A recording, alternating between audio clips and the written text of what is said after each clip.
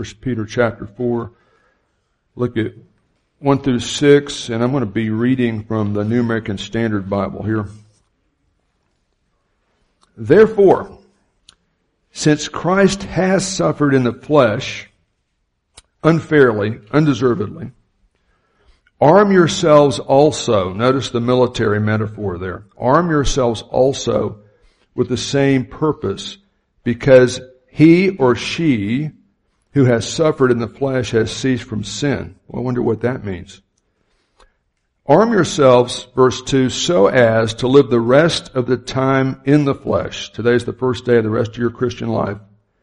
No longer for the lusts of men, but for the will of God. And boy, that's kind of the chorus in that song Sonia just sang, Thy will be done. Do you know how weird that sounds to a secular American in 2017? You want God's will to be done? I thought God was supposed to make your will be done. That's not the way it works. For the time already past is sufficient. He's tongue-in-cheek a little bit there. For you to have carried out the desire of the Gentiles, having pursued a course of sensuality outside of marriage, lust, drunkenness, carousing, drinking parties, and abominable idolatries.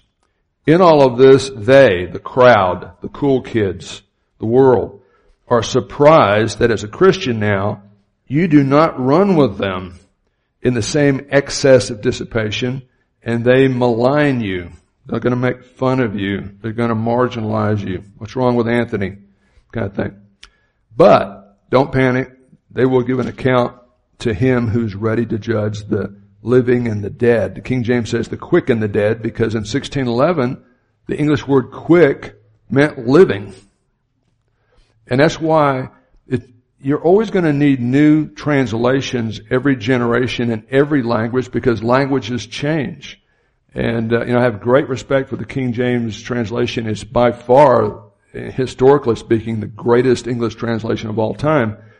But it was finished in 1611. And the English language has changed a lot just in the last 5 years, much less the last 400 years. Am I right? Can you say ginormous, Can you say Twitter? And so you always need new translations, not because the Bible changes, but because the languages, the cultures change. So we got a timeless word we have to speak practically to our generation. God is ready and willing and able to judge the living, the quick, and the dead. For the gospel has for this purpose been preached even to those Christians who are now dead, that though they were judged in the flesh according to human standards and maybe seem to be uncool and maybe even dangerous because they actually believe this stuff, judged in the flesh as men, they may live, and they are living now, in the Spirit according to the will of God.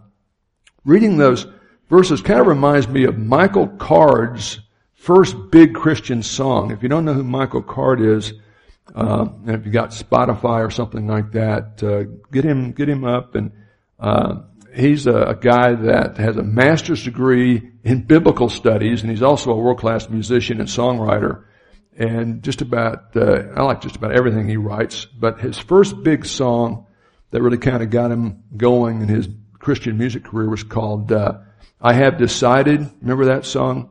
I have decided, going to live like a believer, turn my back on the deceiver, going to live what I believe.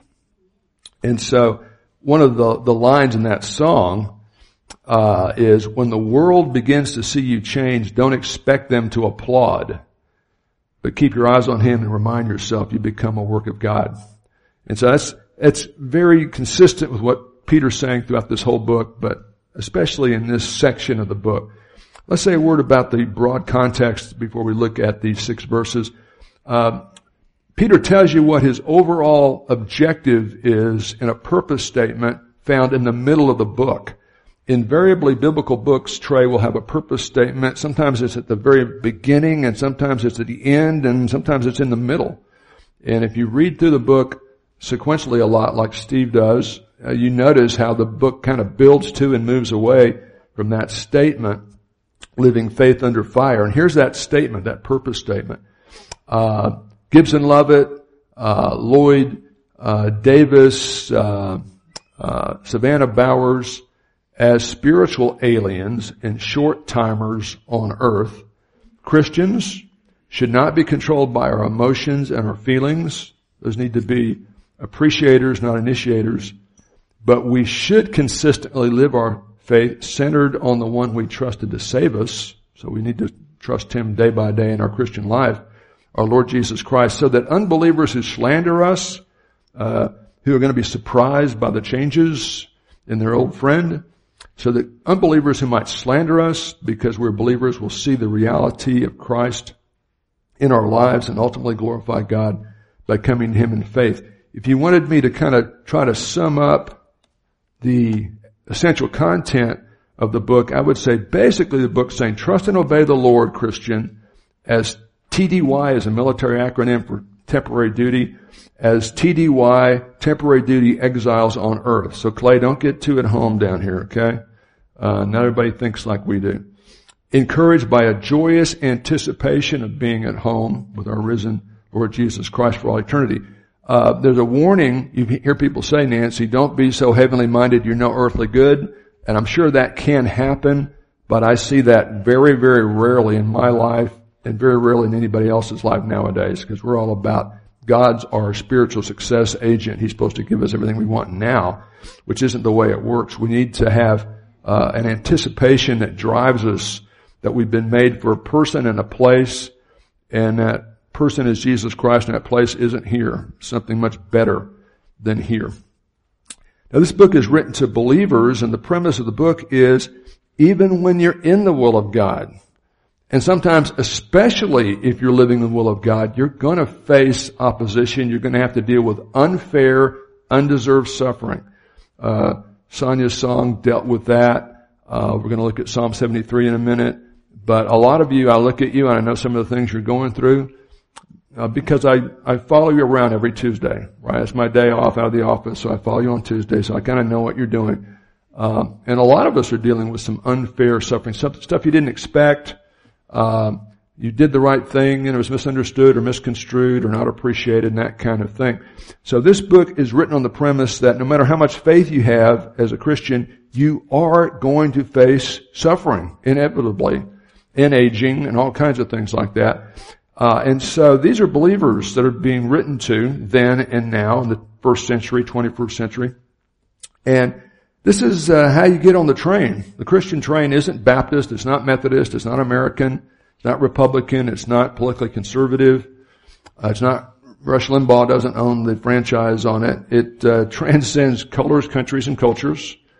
And it's the message that because Christ died for our sins as our substitute, we don't have to die in our sins. In fact, He Himself in John 6 says, unless you believe I am the Messiah, you're going to die in your sins. That's why this is so important. But the cross is only part of the story, right? He's not just a virtuous martyr. He's a risen Savior, and the tomb is empty. Can you believe we're having murderous violence on the Temple Mount? Do you realize when Israel liberated the Temple Mount in 1967, they allowed the Mufti, the Muslim cleric, to continue to control access to the Temple Mount, even though militarily they could have insisted they controlled it. And Homer's been there, and you may remember we had to go through metal detectors to get to the Temple Mount. And then the other day I read, in the aftermath of one of the riots that took place in the last couple of weeks, that some of the Palestinians are objecting to putting in metal detectors. Now, what that tells me is the way we went in, the legal way, they had metal detectors 10 years ago.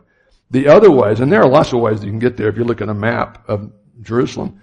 Apparently the back door, I can't believe the Israelis ever did this, but apparently they're talking about putting metal detectors all the way around the thing so you can't get in from any direction. And there was a riot about that, instigated by the Mufti, who's the Muslim cleric that the Israelis allow to run the Temple Mount. Yeah, but you're never going to hear that in the popular press. They either don't know it or don't understand what Mufti is. It's not all malicious. Sometimes they just don't know what they're talking about.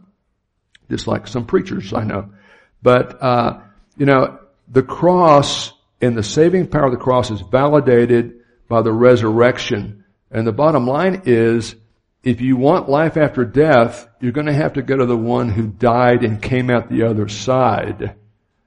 And Jesus claims to be the issue and the issuer of eternal life, which is precisely why when you get specific like that, the world hates you, because they want to believe anything about Jesus except that He's the way, the truth, and the life. This is why 1 John 5 says, whosoever believeth that Jesus is the Christ, is the Savior, is the issue and issuer of eternal life, has overcome the world, because the world wants you to believe anything. Listen, Jason, the world's fine with you believing that Jesus was a nice, well-meaning, wise teacher, sage person that told us to turn the other cheek and love one another. You can say lots of nice things about Jesus. Most of the atheists out there do not say bad things about Jesus. They say really bad things about the disciples.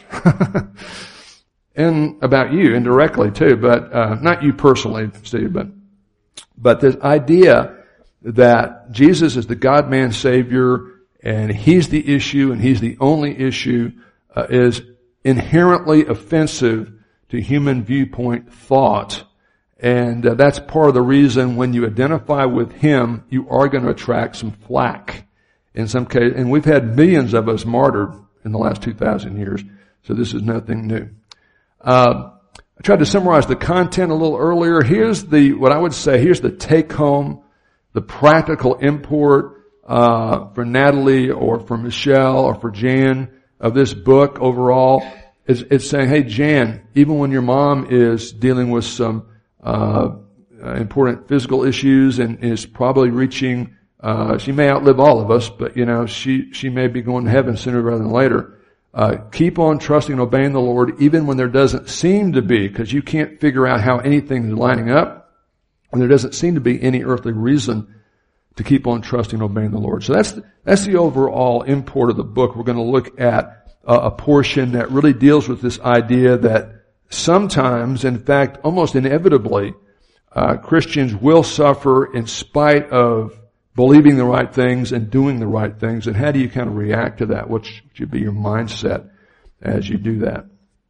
So let's pray for teachability to this strategic passage, and also for those who protect and serve us like firefighters there at Ground Zero or peace officers. Just about a year ago, those men were killed for doing the right thing. And then also our active military. Okay, and let's see. I want to ask you, Ken, since we kidded you about that. Michael, lead us in opening prayer. Okay. Now, I did all of that just now on purpose. I did a little longer contextual introduction to kind of set this principle up. Why in the world would I spend like 10 minutes talking about the overall book when we're only going to look at 6 verses today? Because failing to remember the big picture can cause us to fail to properly contribute to our team, our spiritual team, and our sports teams. And just last week, and this was Wednesday night, and ironically, Ron and I were listening to a portion of this game before church started on the radio. But this was from the San Francisco Examiner, I think, from Wednesday. Giants outfielder forgets how many outs they have. Let's runner advance. That's embarrassing. Story is, it hasn't been a great year for the San Francisco Giants after winning the World Series. Every even year since 2010. The baseball Giants find themselves 22 games under 500. 500 is when you win and lose the same amount of games. So if you win 20 and lose 20, you're 500. They are 22 games on the dark side. That's not good. And they're 29 and a half games out of first place. So guess what? They're not going to finish first place this year. And I believe in miracles, by the way. But that's not going to happen. What happened to the Giants on Wednesday night goes a long way toward explaining why that's the case. During the 7th inning of the Giants game against the Indians, that's why Ron was listening to it. He's an Indians fan. Cleveland's Edwin Encarnacion hit a fly ball to left for the second out of the inning. Giants outfielder Kelby Tomlinson did what he's supposed to do. He ran over and caught the ball for the out. The only problem, he caught the second out and kept running to the dugout, in other words. Instead of just throwing the ball back in so the pitcher, I always loved pitchers because I was one, could do his job and try to get that third out. Tomlinson, thinking he was over, started running in towards the dugout.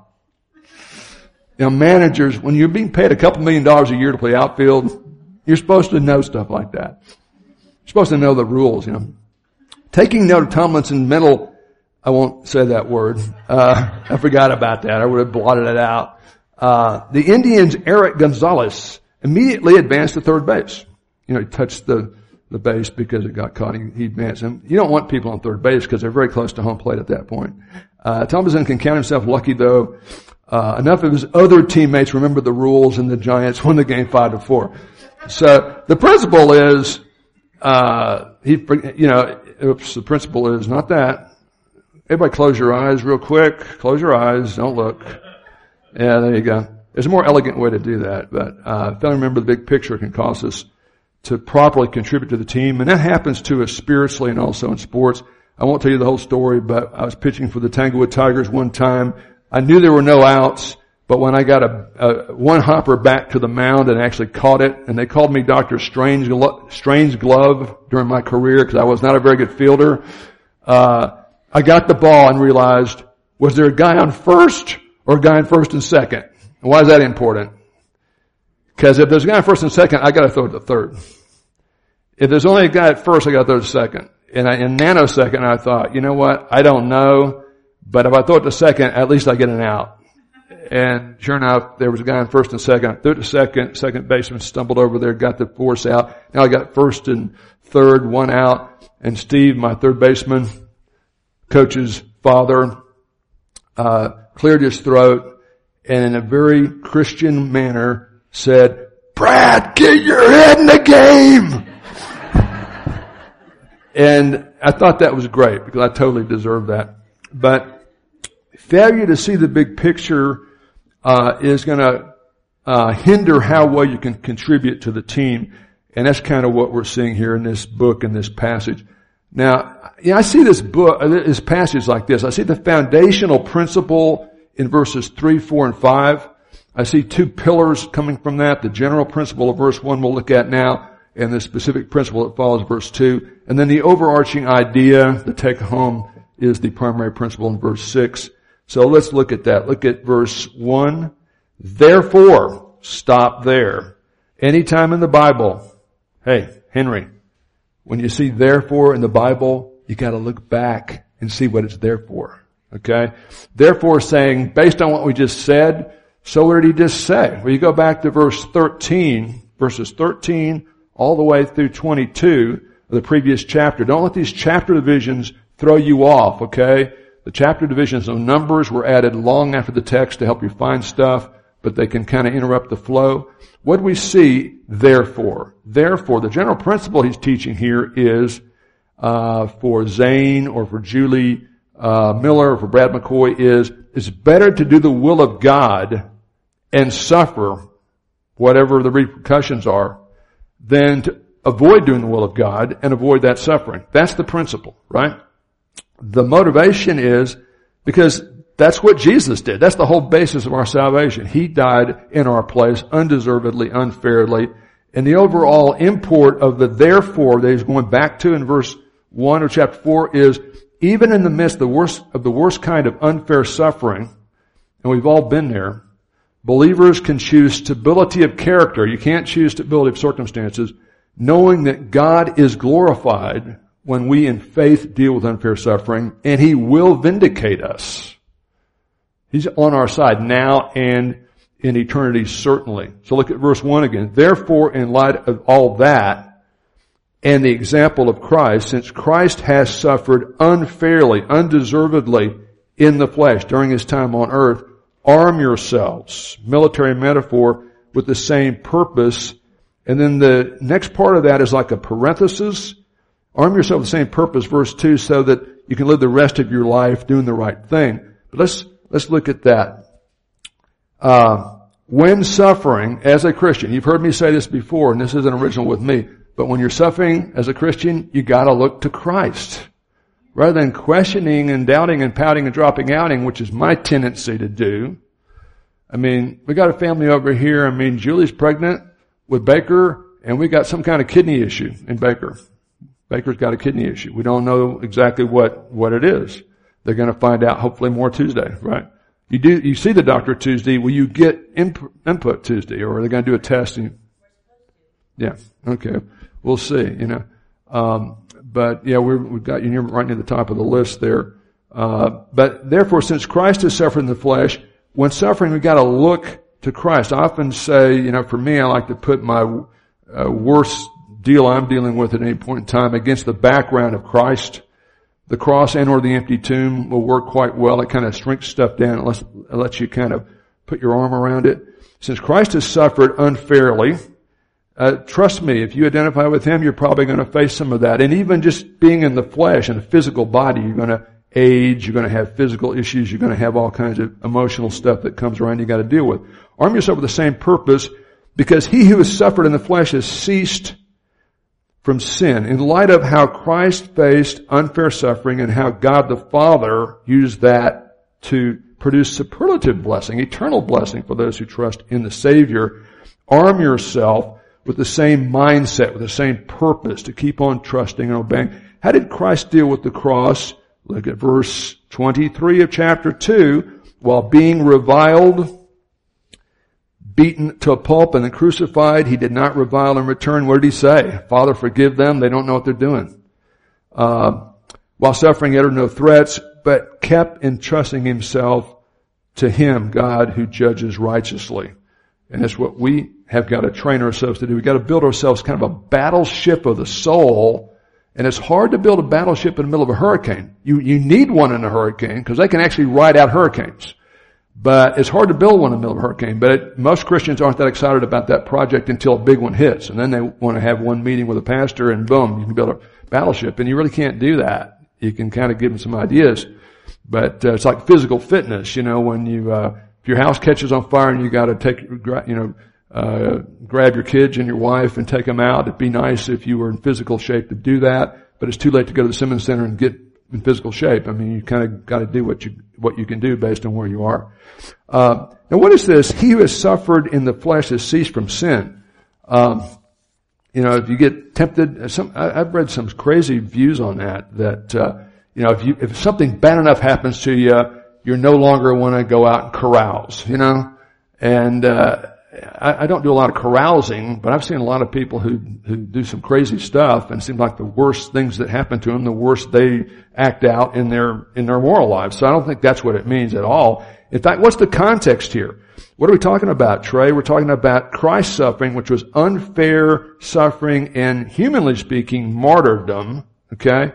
So he or she who has suffered, has ceased from sin, is saying believers who suffer because of their fidelity to the Lord have ceased from sin, not absolutely, not to the point of sinless perfection, but in ways and enough such that the world, the average Joe, has noticed you're different and they're offended by you enough to cause you to suffer, make fun of you, marginalize you, this kind of thing.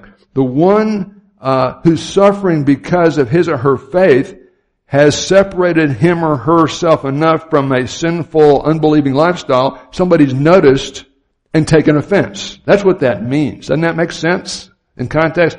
That's what it's talking about. You always remember that anything God takes us to, He'll bring us through. But you can't doubt, pout, and drop out. You're a double-minded man, as James 1 says. Sometimes God delivers us, saves us from difficulties, out of them. He calms our chaos. Other times He delivers us, saves us through them.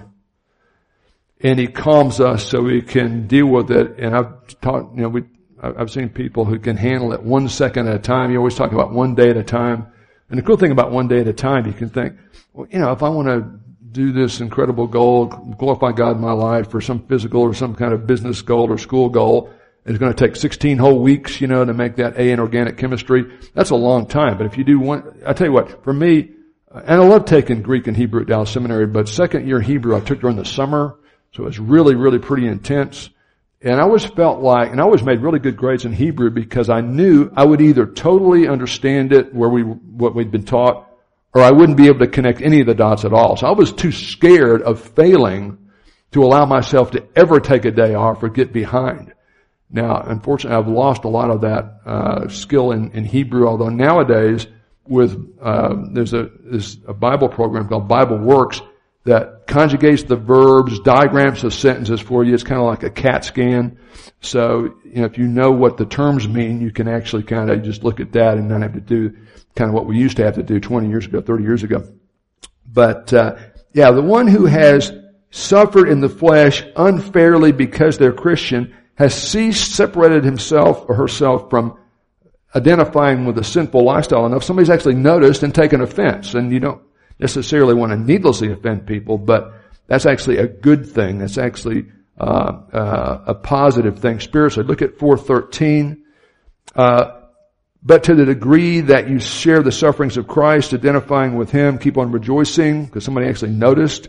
Verse 14, if you're reviled for the name of Christ, you're blessed, because somebody actually noticed the Spirit of glory rests on you. They can't see the Holy Spirit, but they can see your vocabulary, your attitude, your commitment to your spouse, your honesty, your integrity, that kind of thing. Over time, they're going to notice stuff like that. So that's the general principle. And now let's look at the specific principle. It's kind of its fraternal twin. And again, you've got to connect that with the verb in verse 1. Therefore, since Christ has suffered in the flesh unfairly, and so it may happen to you too, arm yourselves to the same purpose, verse 2, so to live the rest of the time, your time in the flesh, living in this physical body on earth, no longer for the strong desires of men, but for the will of God, to embrace that as what's really important to you. Even in the midst of suffering, we've got to pre-decide daily, maybe decision by decision, to live for the one who died for us. He's basically saying here, Anthony, dedicate yourself. And boy, Anthony is a guy who thrives on activity. I mean, you got a lot of irons in the fire. I heard Bonnie's pregnant. Is that true? Yeah, that's the rumor going around. And it's a boy? Yeah, we have a name yet? Baker's already been taken. So you can't use that one. Does that have anything to do with Baker Mayfield, by the way? Okay. Because it's funny, because my oldest son, Jamie, just had a baby 6 months ago. His wife technically had it this time, but they named him Mason. And I don't think it has to do with our quarterback, Mason Rudolph. But I can't get a total. They will not, either confirm nor deny. They named their son after, I thought Brad would have a nice ring to it, but they named him Mason. So we got Baker, we got Mason. Somebody needs to name their kid Brad around here, sooner or later. I keep hoping, that'd be a lot of pressure if somebody named themselves after you. But it's funny, back when physical libraries were really, really important, and they still are important in many ways, I always thought, man, wouldn't it be neat if somebody named a library after me? Because I love libraries so much, but I found out even at Dallas Seminary, the name over the library is the name of some guy who gave about $10 million to build the library. And so I thought, well, that's one of my goals. I'm going to give the city of Duncan a lot of money so they can build a library. So as soon as the church pays me enough I can do that, I will do that. Now, I'm just kidding, of course. Yeah. Hey, listen, the church has been very, very generous to me. It's funny, when I went to the ministry 35 and a half years ago, Natalie, you probably haven't heard me say this yet, but I've got like 7 jokes and you've heard like 6.5 of them, but literally when I first went into ministry, I had no desire to become rich or famous, and 35 years later, my plan is working. It is really working great. I'm not rich or famous, so it's all good. But yeah, dedicate yourselves to live the rest of your life on earth. That sounds like something you would hear in a self-help course, but it's really true.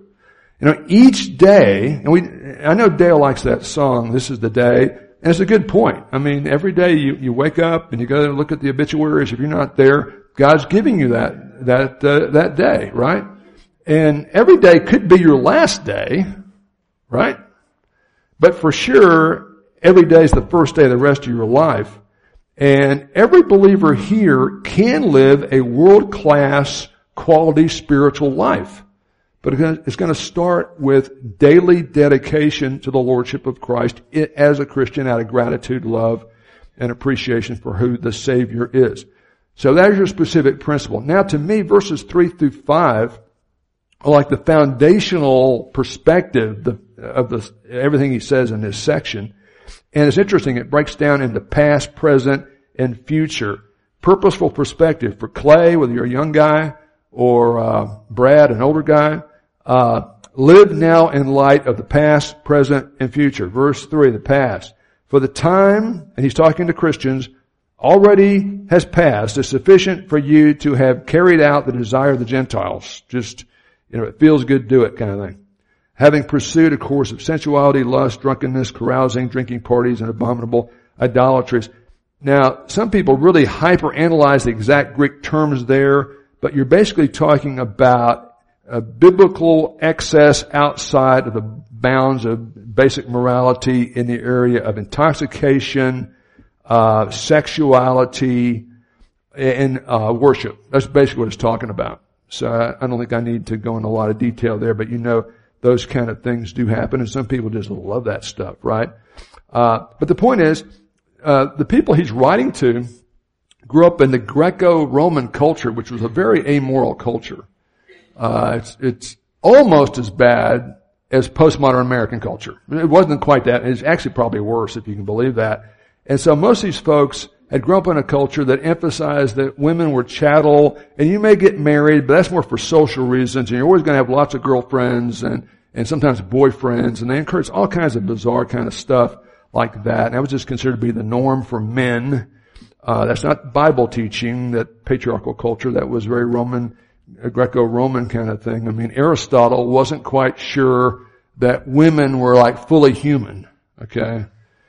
And I know for a fact that women are the stronger sex, the superior sex, because they have fewer heart attacks, fewer strokes, and less prostate problems than men. So just, I've studied that. But, so he's saying, look, you've had enough of that in your life, and that's getting you nowhere. It's just spinning your wheels, right?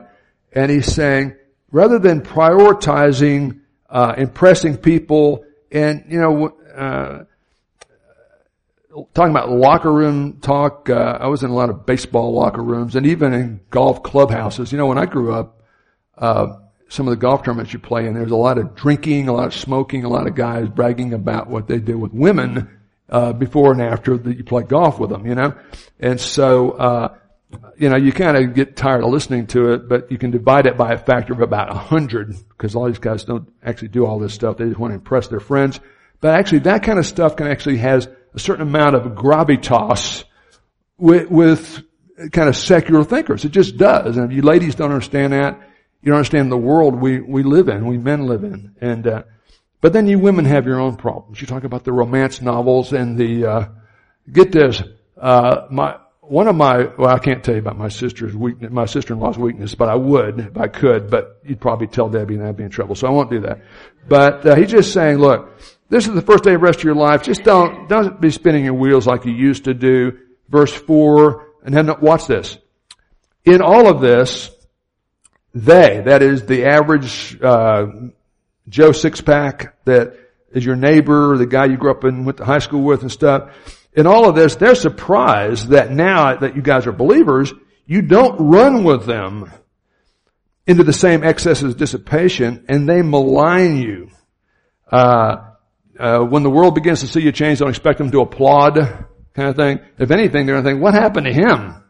He's holier than thou. Sometimes it's amazing. I had some situations in dental school.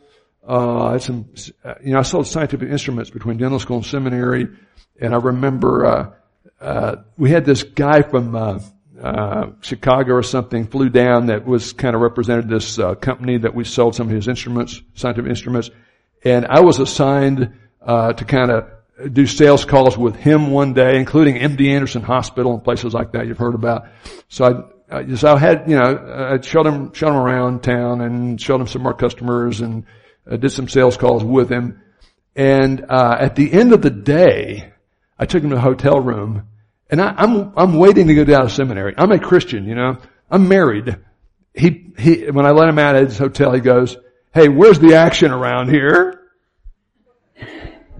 And I went, "Like, you talking about Bible study or what?" And he went, "What?" And I said, "No, I'm kidding. I have no idea, you know. Don't ask me." I wasn't sure what to do. He was like 30 years older than me and twice as big as I was. So I wanted to be nice about saying I didn't know. But, yeah, he actually was, I think he was trying to impress me that he wanted to go find some action, whatever that meant. I got a feeling I know what he meant. But, you know, I think he was surprised I didn't want to go with him probably. So in all this, they're surprised you don't run with them in the same excess and they malign you. Warren Wiersbe, who is a, evangelical teacher, preacher, Bible study guy who writes real practical commentaries. And some of us maybe get too technical, but he's real practical. And he says about verse 4, quote, "Unsaved people do not understand the change that their friends experience when they trust Christ and become children of God. Too many today think that while it's sad, it's not unusual when people wreck their bodies, destroy their homes, and ruin their lives by running from one major sin to another. But let a drunkard become sober," this is Wiersbe, "or an immoral person pure, and the world thinks he has lost his mind." What happened to him? Or he's a holy Joe. You know, they used to throw that at me. I remember you won't believe this, one summer, the summer before I went to dental school, the only job I could find was working for this air conditioning company. And me and another guy installed air conditioners in mobile homes. Now, what do you know about me installing stuff? I mean, I can't open a can, man. I mean, it's pitiful. And I ended up getting fired because I stepped on a very expensive thermostat when I was double timing it to the truck when my boss was not happy with me. But that's a whole different story. I didn't put that on my resume, so I probably wouldn't have got hired here, 30 years ago. But yeah, I can remember the first day I was assigned to this one guy, this truck. I went with different guys every day, and I was kind of the helper. This one guy we were driving north in Houston and past this big church, and he said, "Yeah, I know several Bible thumpers that go to that church." I went, "You do?" "Oh man, yeah, I hate those Bible thumpers, don't you?" I didn't say that, but I'm not sure what I said. It wasn't very good at the time, but it was hard to know what to do. But yeah, and he later called me a holy Joe because I didn't do something he thought I should do. And it's amazing, how offensive just not encouraging and participating in some of these things can be to certain people. And when you get to a certain age, I mean, I'm old enough now, and since I'm a preacher, people don't usually ask me if there's any action anywhere. I don't get those kind of things so much anymore, Although I have told this story several times. Tommy mentioned this at the men's breakfast the other time, but men's meeting last week. But sometimes if you play golf, if you go on a golf course that's crowded, they always want to put you in 4 so they can get as many people on the golf course and make as much money as possible. So one time in Tulsa, Jamie and I went to go play golf in the middle of the afternoon, and these 2 guys we didn't know were paired with us, and this guy is he's cussing, and I grew up with a dad that cussed a lot, so I'd heard all these words. I know what they all mean. He's just cussing. He's hitting the ball good, and he's cussing. Every shot, he's cussing. And, American men, once they slow down and want to talk to you, they want to know what you do for a living, So the more this guy was cussing, the more Jamie's kind of looking at me like, this is going to be funny when he finds out what you do, man. Because he's seen this movie before, And when we get like on the 7th tee, and we got to wait for a minute because there's people in the fairways, and I had this OSU cap Jamie had given me that said Dad on it. It was from Dad's Day, so I had this orange cap that said Dad on it. And he was calling me Dad the whole time. And he was like probably young enough to be my son. But anyway, we're on this tee, and I'm not playing very good, so I'm not in a good mood. But we're waiting, and he says, "Jamie, what do you do for a living?" Of course, Jamie and he are on first name basis. "What do you do?" "Well, I'm a CPA, and I do this and the other." He says, "Okay, Dad, what do you do?" And Jamie starts laughing. I said, "Well, I'm a pastor at a church in Duncan." And he kind of swallowed his gum, man. Which is it's not bad to see that reaction. Sometimes they don't react at all, But, he went, "Oh, okay," and he kind of got a little nervous, and he topped his tee shot, and, it started playing really bad there for a couple holes. So, you can actually use that to your advantage if you're playing a big time golf, just so you'll know. But in the past, you used to look a lot like, many of these people, maybe. And in the present, since you're not into that anymore, you're actually going to surprise people. They're surprised that you've changed, and they'll probably be offended. You know, I think you've lost your mind. What happened to Anthony? What happened to David? And then the future, he says, but hey, don't let that bother you. Who cares about impressing the world, you know? Better to be focused on glorifying God. But all those folks, if they don't come to faith, and hopefully they will give an account to Him who's ready to judge the quick and the dead, the living and the dead. They're gonna see Him. Now hold your place there. Go to Psalm 73. Psalm 73 is the best first place, in my opinion, to go when you're dealing with unfair suffering. Much of the first book of 1 Peter is great too. The book of Job is a classic, but it's a long book. It's going to take you a while to get through that. So if you want kind of a first place to start, I really like Psalm 73. And if you look at verse 13, the writer here is really bummed out at God because so many bad things happen to good people and so many good things seem to happen to bad people. That's what he's talking about for the first couple of verses. And then he kind of comes to his preliminary conclusion. Psalm 73, verse 13, he says, at a pragmatic level, surely in vain I've been doing the right thing. Surely in vain I've kept my heart pure and washed my hands from innocence. For I've been stricken all day long. I got all kinds of problems. And your average drug dealer over here is living in a much better house and has a lot fancier car and seems to have a lot nicer life than I got. I've got all kinds of issues I got to deal with. Verse 15.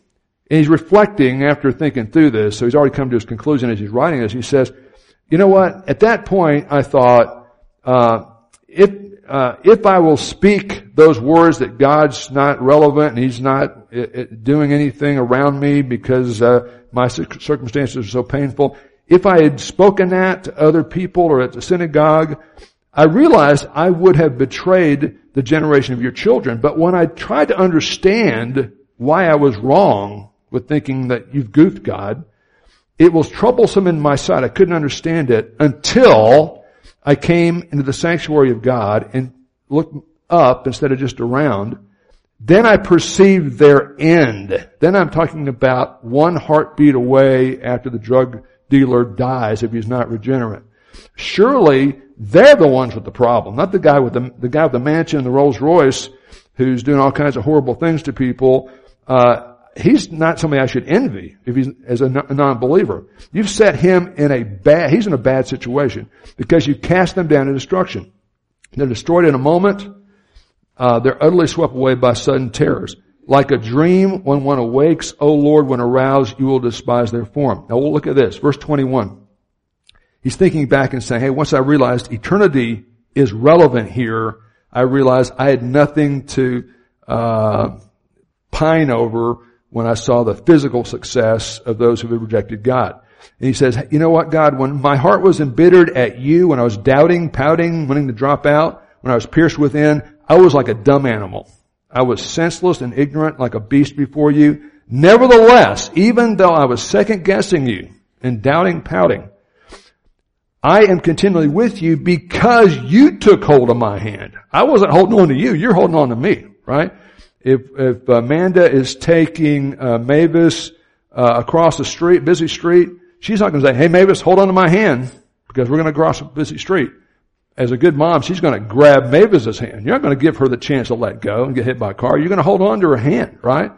That's what the psalmist is saying here. I'm continually with you. You're continuing with me, even when I'm dumb enough to second guess you and be mad at you because you took hold of my hand.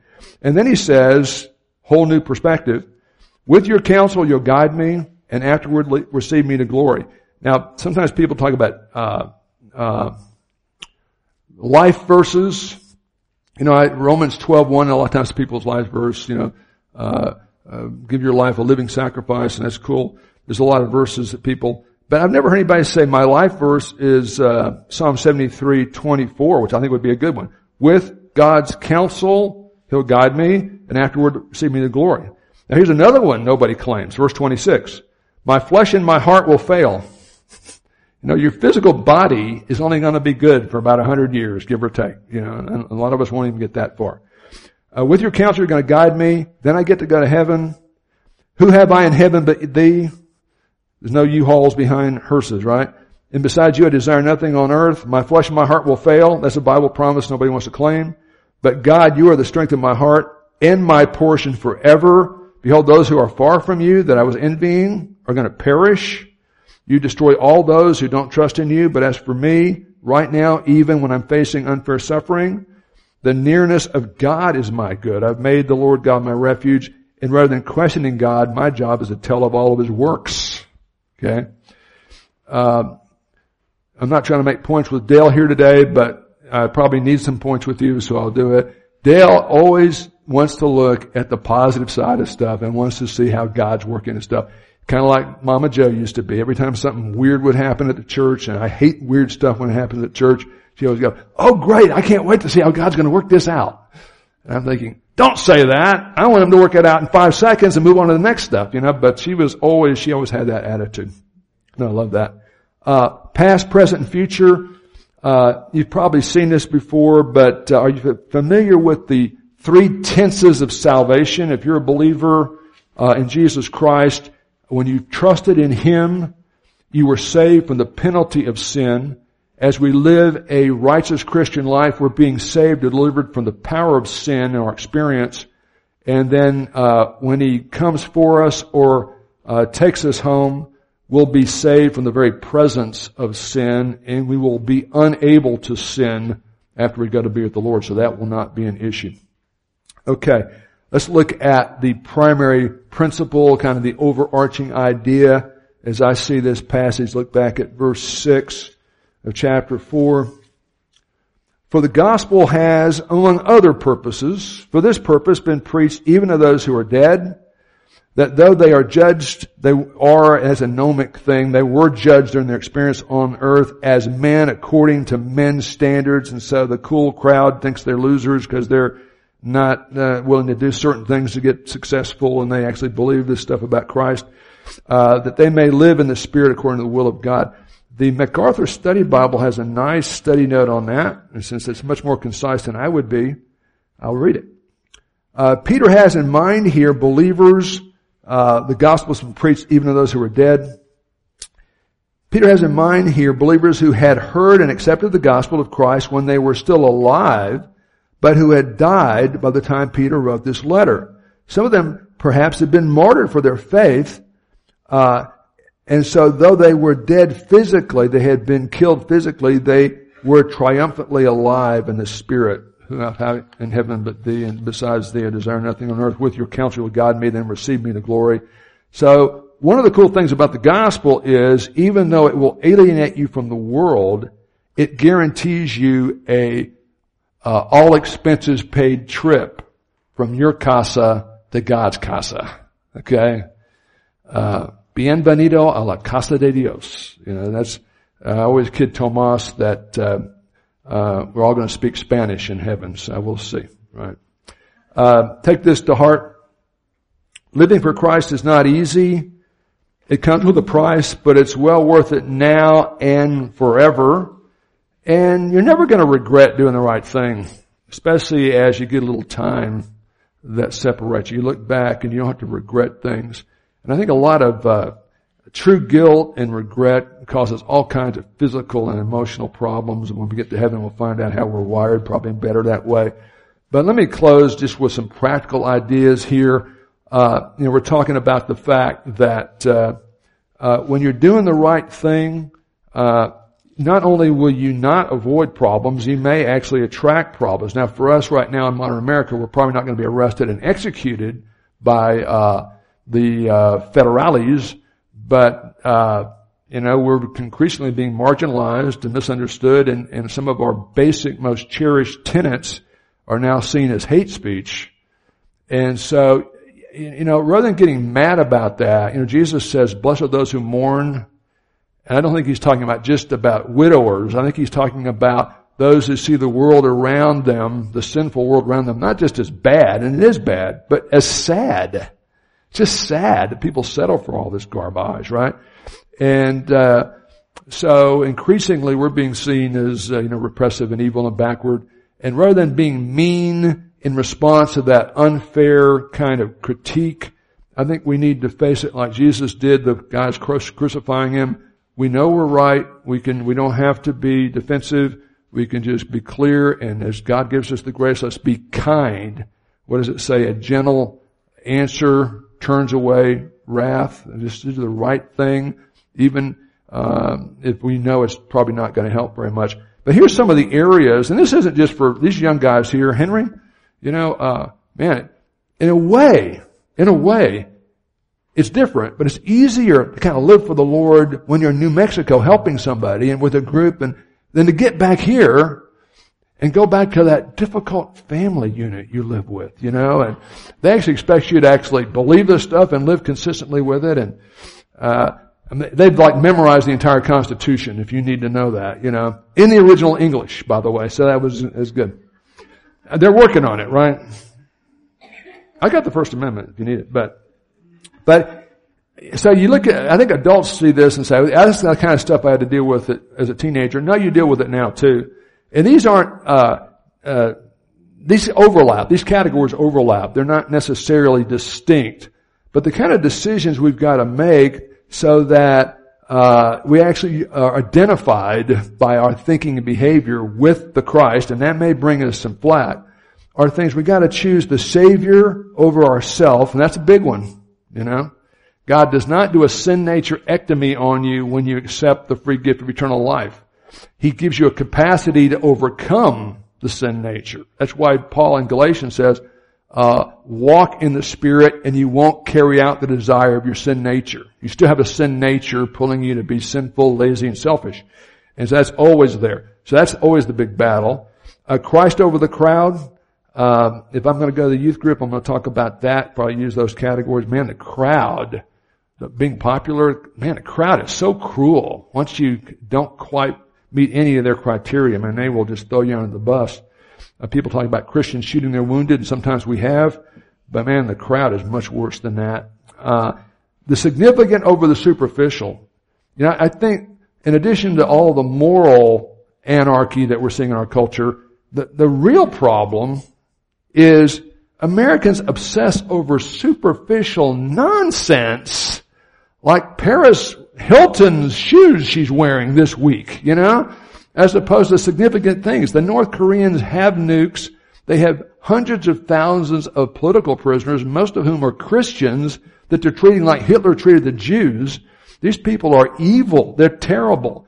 And there's nothing we're going to do to make them like us. And the same thing with ISIS. There's nothing you can do to make ISIS like you. It's a rabid dog.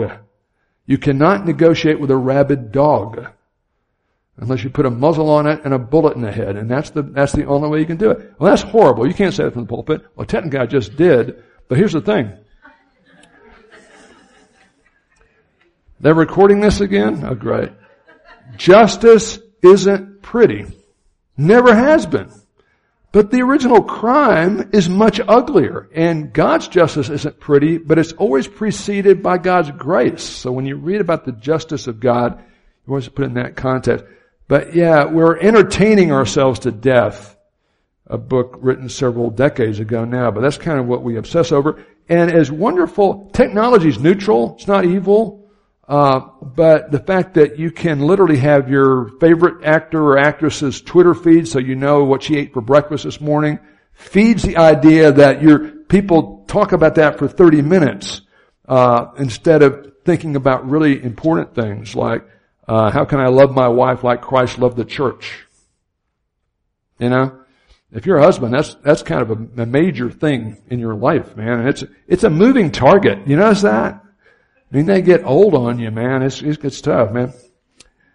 It's so funny because Debbie she works 10 months a year at the school, gets 2 months off, and she spent like 98% of it 500 miles away from here, it's been necessary, but she goes back to work a week from Tuesday, and man, when she sits down at that desk, it's gonna feel like she wasn't even gone for about 2 days because she hasn't had a normal summer, which has been unusual. But it's been fun, not being separated from her, but she left me a lot of food to heat up, so I'm okay.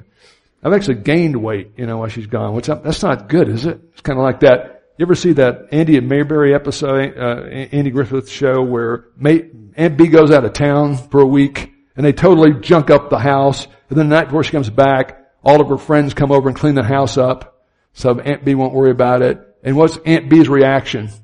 She goes, "Oh, they don't need me. I'm going to go back to, Maine where I'm from." They said, "No, please stay." We actually fixed it up at the last minute. Permanent over popular, the difficult and the long term, meaning the significant over the quick and easy. And, evangelical preachers do this to you. 3 easy steps to world-class marriage. There aren't 3 easy steps. It's hard to have a good marriage. It's work. A good marriage is spelled W-O-R-K, and that's just the way it is, but nobody wants to hear that. And here's the problem with making the right choices in those areas. The more you make the right choices, the more scorn and discrimination, if not worse, you're going to get from the world. But you can't let the world tell you how you live the Christian life. It doesn't work that way. Let's have a word of prayer. Father, a really important truth here for all of us, and especially me, and I pray that you'd help this not just to be interesting information, but transforming truth. And I pray you'd move this from our heads to our hearts, and then out through our lips and our feet and our hands, and steel us, arm us to embrace the challenge that we're going to face unfair and undeserved suffering, and sometimes that unfair and undeserved suffering is going to come to us because of our faith, because of our convictions. And rather than compromising or being surprised or hurt or shocked or doubting and pouting, help us just to be resolved to draw closer to the Savior who knows exactly how we feel. We don't have a high priest who can't sympathize with our issues, but he has suffered in all the different ways as well. And I thank you for that truth, and I pray you'd empower us to do that to your glory. In Christ's name we pray. Amen.